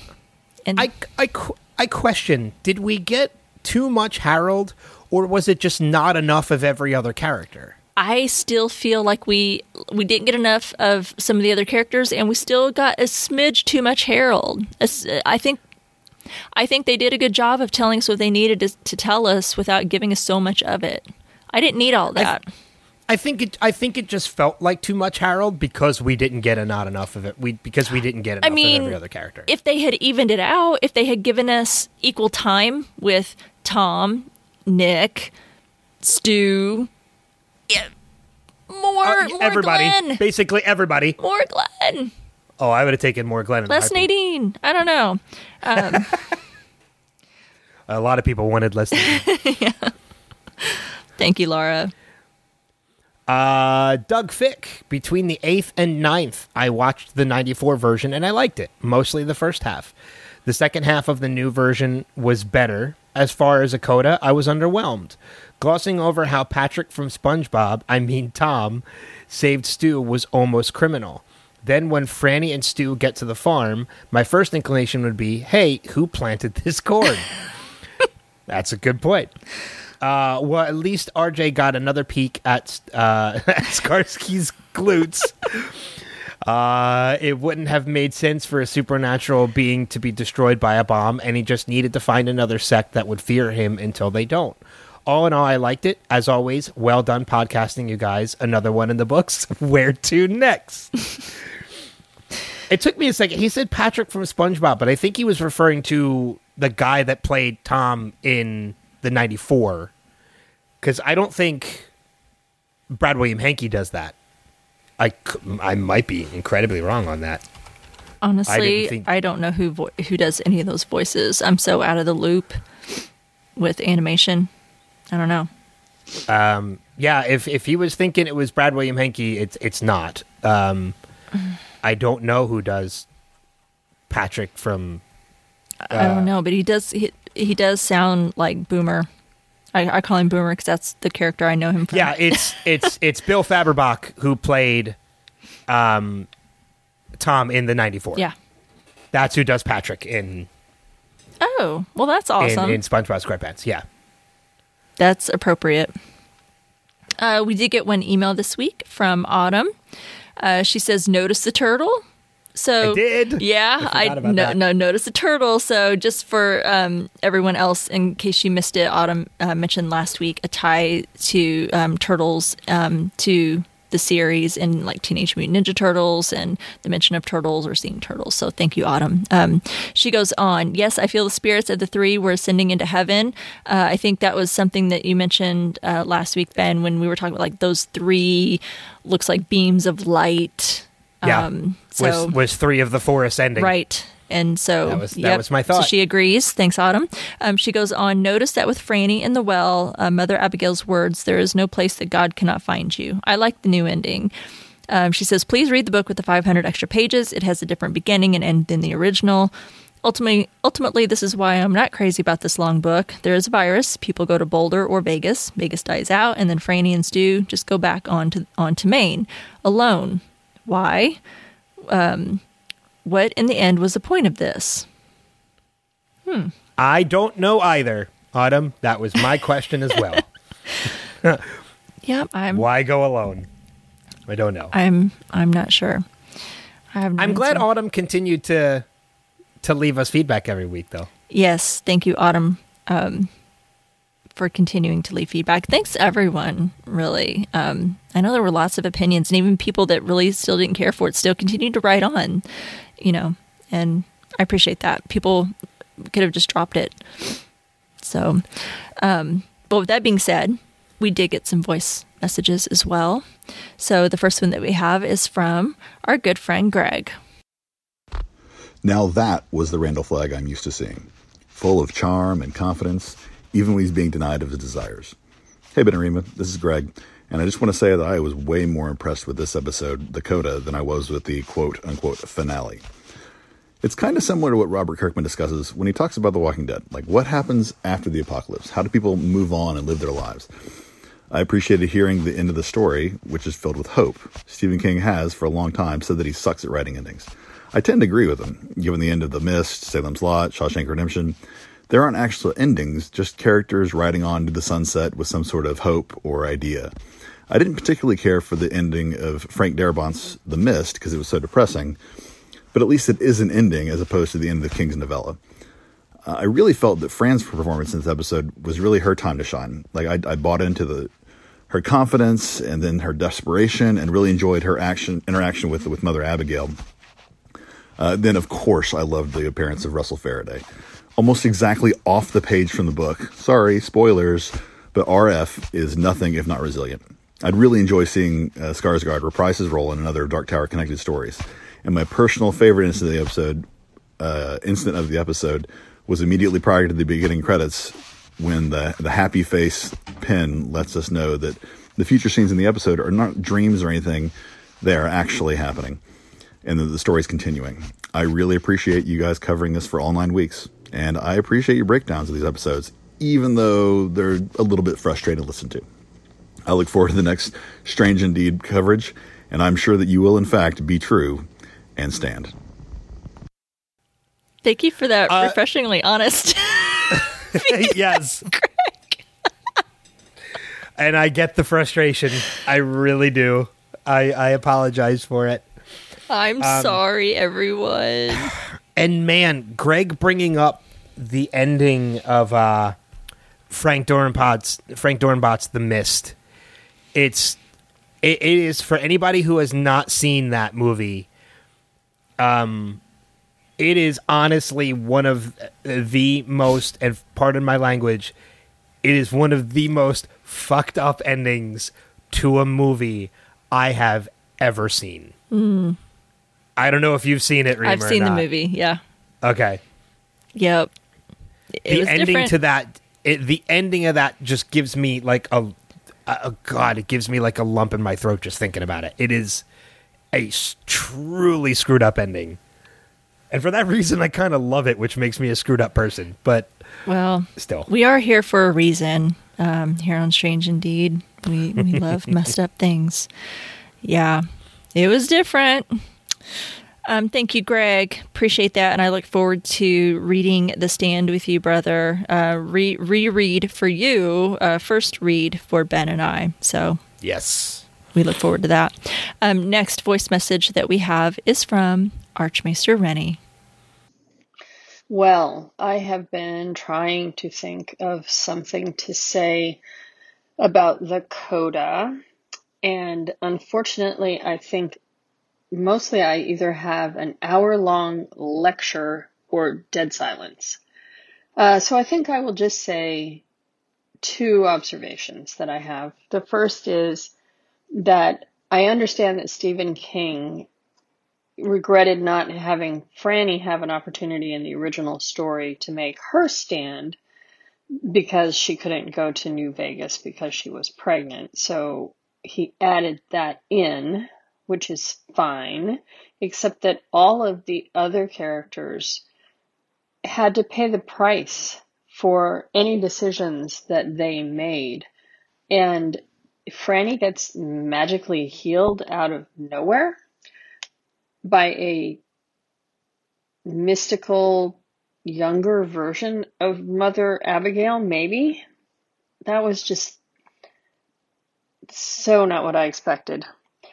The second thing, however, is this. So I live in the Pacific Northwest. It does not snow very often or very much where I live, but right now the snow is falling.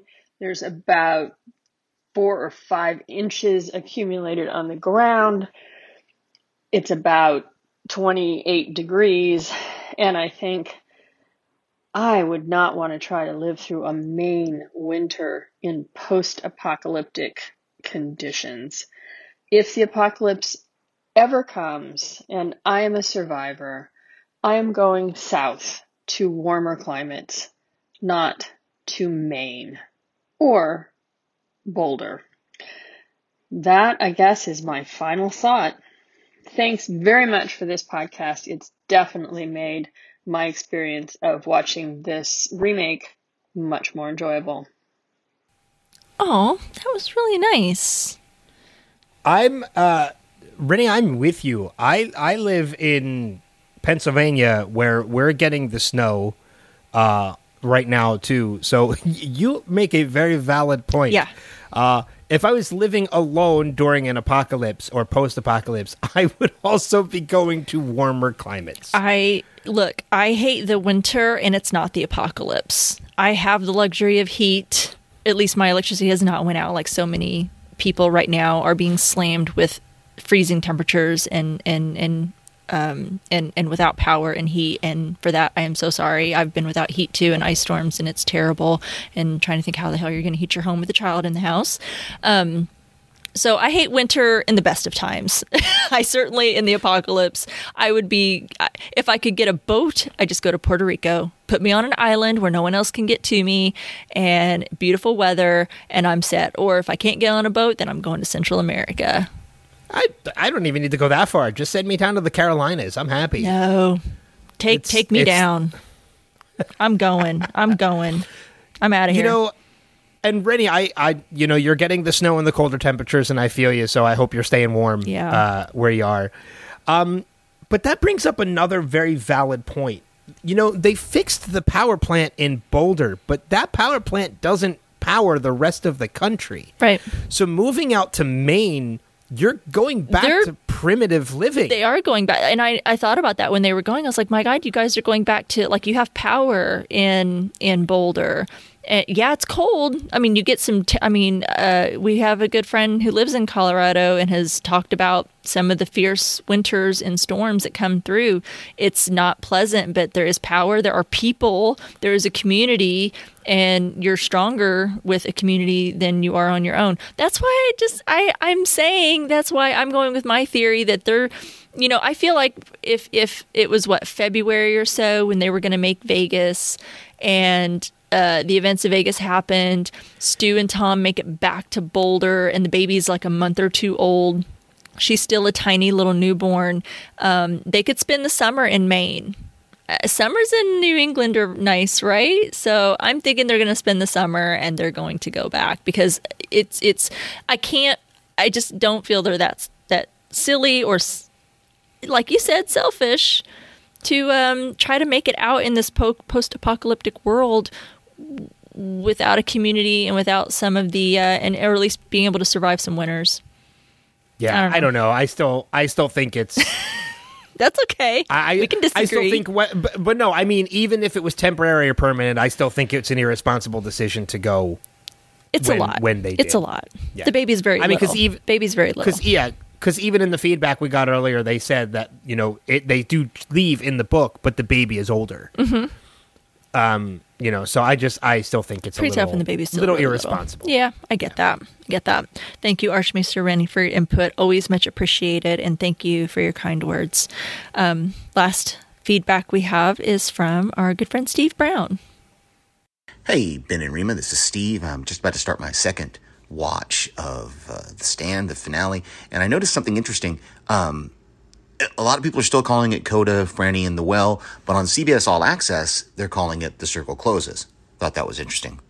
And the scene that I mentioned last week in my voicemail, which I think it's like the last couple pages of the book, the unabridged version is the only one I've ever read, is that scene where he goes to that tribe and he's naked and he's got the boots on. That's like the last thing in the book. And it's nice that Stephen King got to end it the way, because I always wanted to see that scene when the 94 version came out. Welcome back, Stu, but I would argue that Kojak kind of saved your life as well, so give him a little credit. Did Joe not tell them his real name? Or maybe his real name is just Joe. I don't know. Okay, seriously, even though I knew it was coming, I jumped again when she pulled that rat out of the thing on her finger. Ugh. Stu doesn't even question who this little girl is. He's so concerned for Franny. I get it, but I love the little girl. Dog. Baby. Well, that was really good. And then the girl just disappears, and we're in Maine. But, I appreciate what we got there with this last episode, and that it was, fresh and new material. I miss that we didn't get to see Tom and Stu's journey, but really, they didn't really show us anybody's journey except for Harold and Franny. So, or I guess we had a little bit of Larry and his journey. And my last thought is, Larry was able to stand up to Flag, Glenn was able to stand up to Flag, and Fran there at the end got to stand up to Flag. But really, Ray and Stu never got their chance to stand up to Flag. All right. Can't wait to hear what you guys are going to do next. Talk to you later. Thank you, Steve. That's another really good point that Steve made. Stephen King wrote this coda so that Franny would have her stand against Flag. Stu never did either. Stu never had a stand against Flag. Yeah, technically, no. So where's Stu's coda? Was it changing the tire on the truck? Coming soon. He's working on it now. No, I don't know.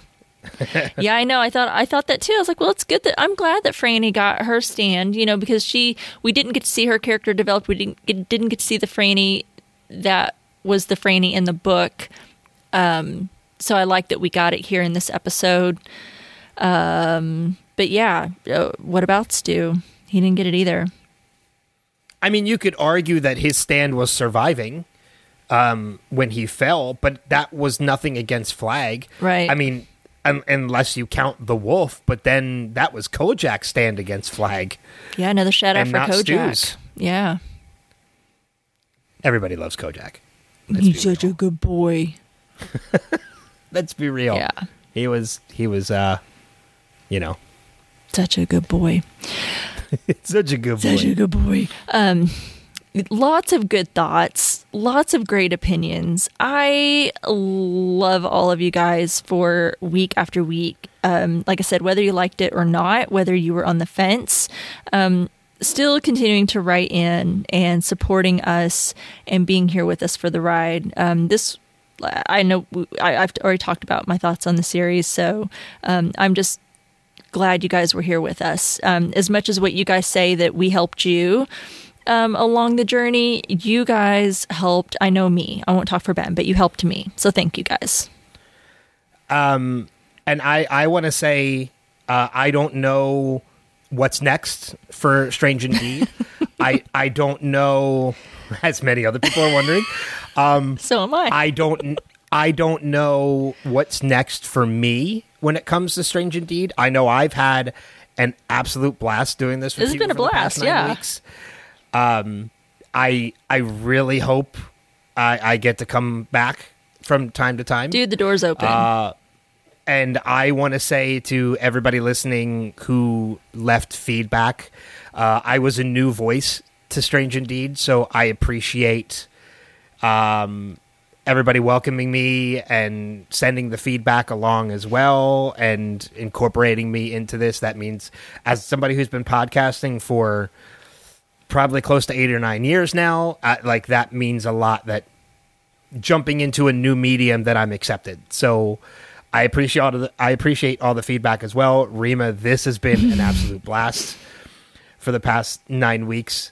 So thank you to you as well for, I know talking about the stand was a mutual idea. Like, it was something I came up with, and I know I threw the idea out there and you wanted to do it, but you brought it into Strange Indeed rather than making it something new. So that, I'm thank you for that too. So, well, thank you for doing it with me. And yeah, this has been a blast, and I look forward to whatever projects that we do next. I know I'll be joining you for an episode of Wilhelm. I'm sure there's more than one. Yeah. I hope so. I don't more than one. I don't want to monopolize it by any means, but yeah, that would be awesome. I would love to be on as many as what I'm able to do when schedules allow. So yeah, totally. But at least, for sure, one is coming down the pike soon. So we look forward to that. And of course, the door's always open for you here at Strange Indeed. I look forward to working with you again. I don't know what possibilities are out there. This was definitely put together at kind of the last minute. Like, we should do, I want to do this. Well, I want to do this too. Well, let's do it together, and let's put it on my podcast, and let's put it out here. So you never know. Things just kind of happen last minute like that. So I look forward to what we're going to do next as well, together. So, and that just kind of leads me into, what are we doing next? Guys, I don't know what I'm doing next. Honestly, I was talking to Ben about this just before we started recording, and I'm honestly probably going to take maybe a week or two and kind of step back. I've been doing a lot of podcasting, not just on Strange Indeed week by week, but I've been guesting. I did House Podcastica all through January and Cobra Kai. Might do something again really soon this week. I'm guesting on Walking Dead Cast with Jason this week to do like a kind of a wrap up, or kind of going into, because Walking Dead comes back next week. So we're going to talk about what's happened so far on The Walking Dead and kind of where we're at. And I just need a week or two to kind of step back and to kind of breathe just a little bit. And honestly, I don't know what show I want to do next. So I invite all of you who are listening. Please feel free to reach out to me on Twitter. You can reach out to us on our email, Facebook. You can message me.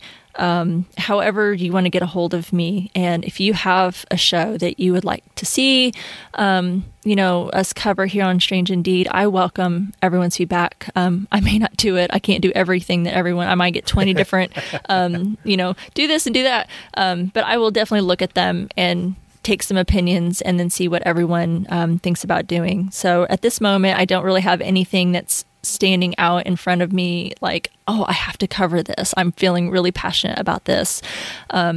So I will welcome opinions. I just ask that you stay tuned because you don't know what might get released in the next week or two, if anything.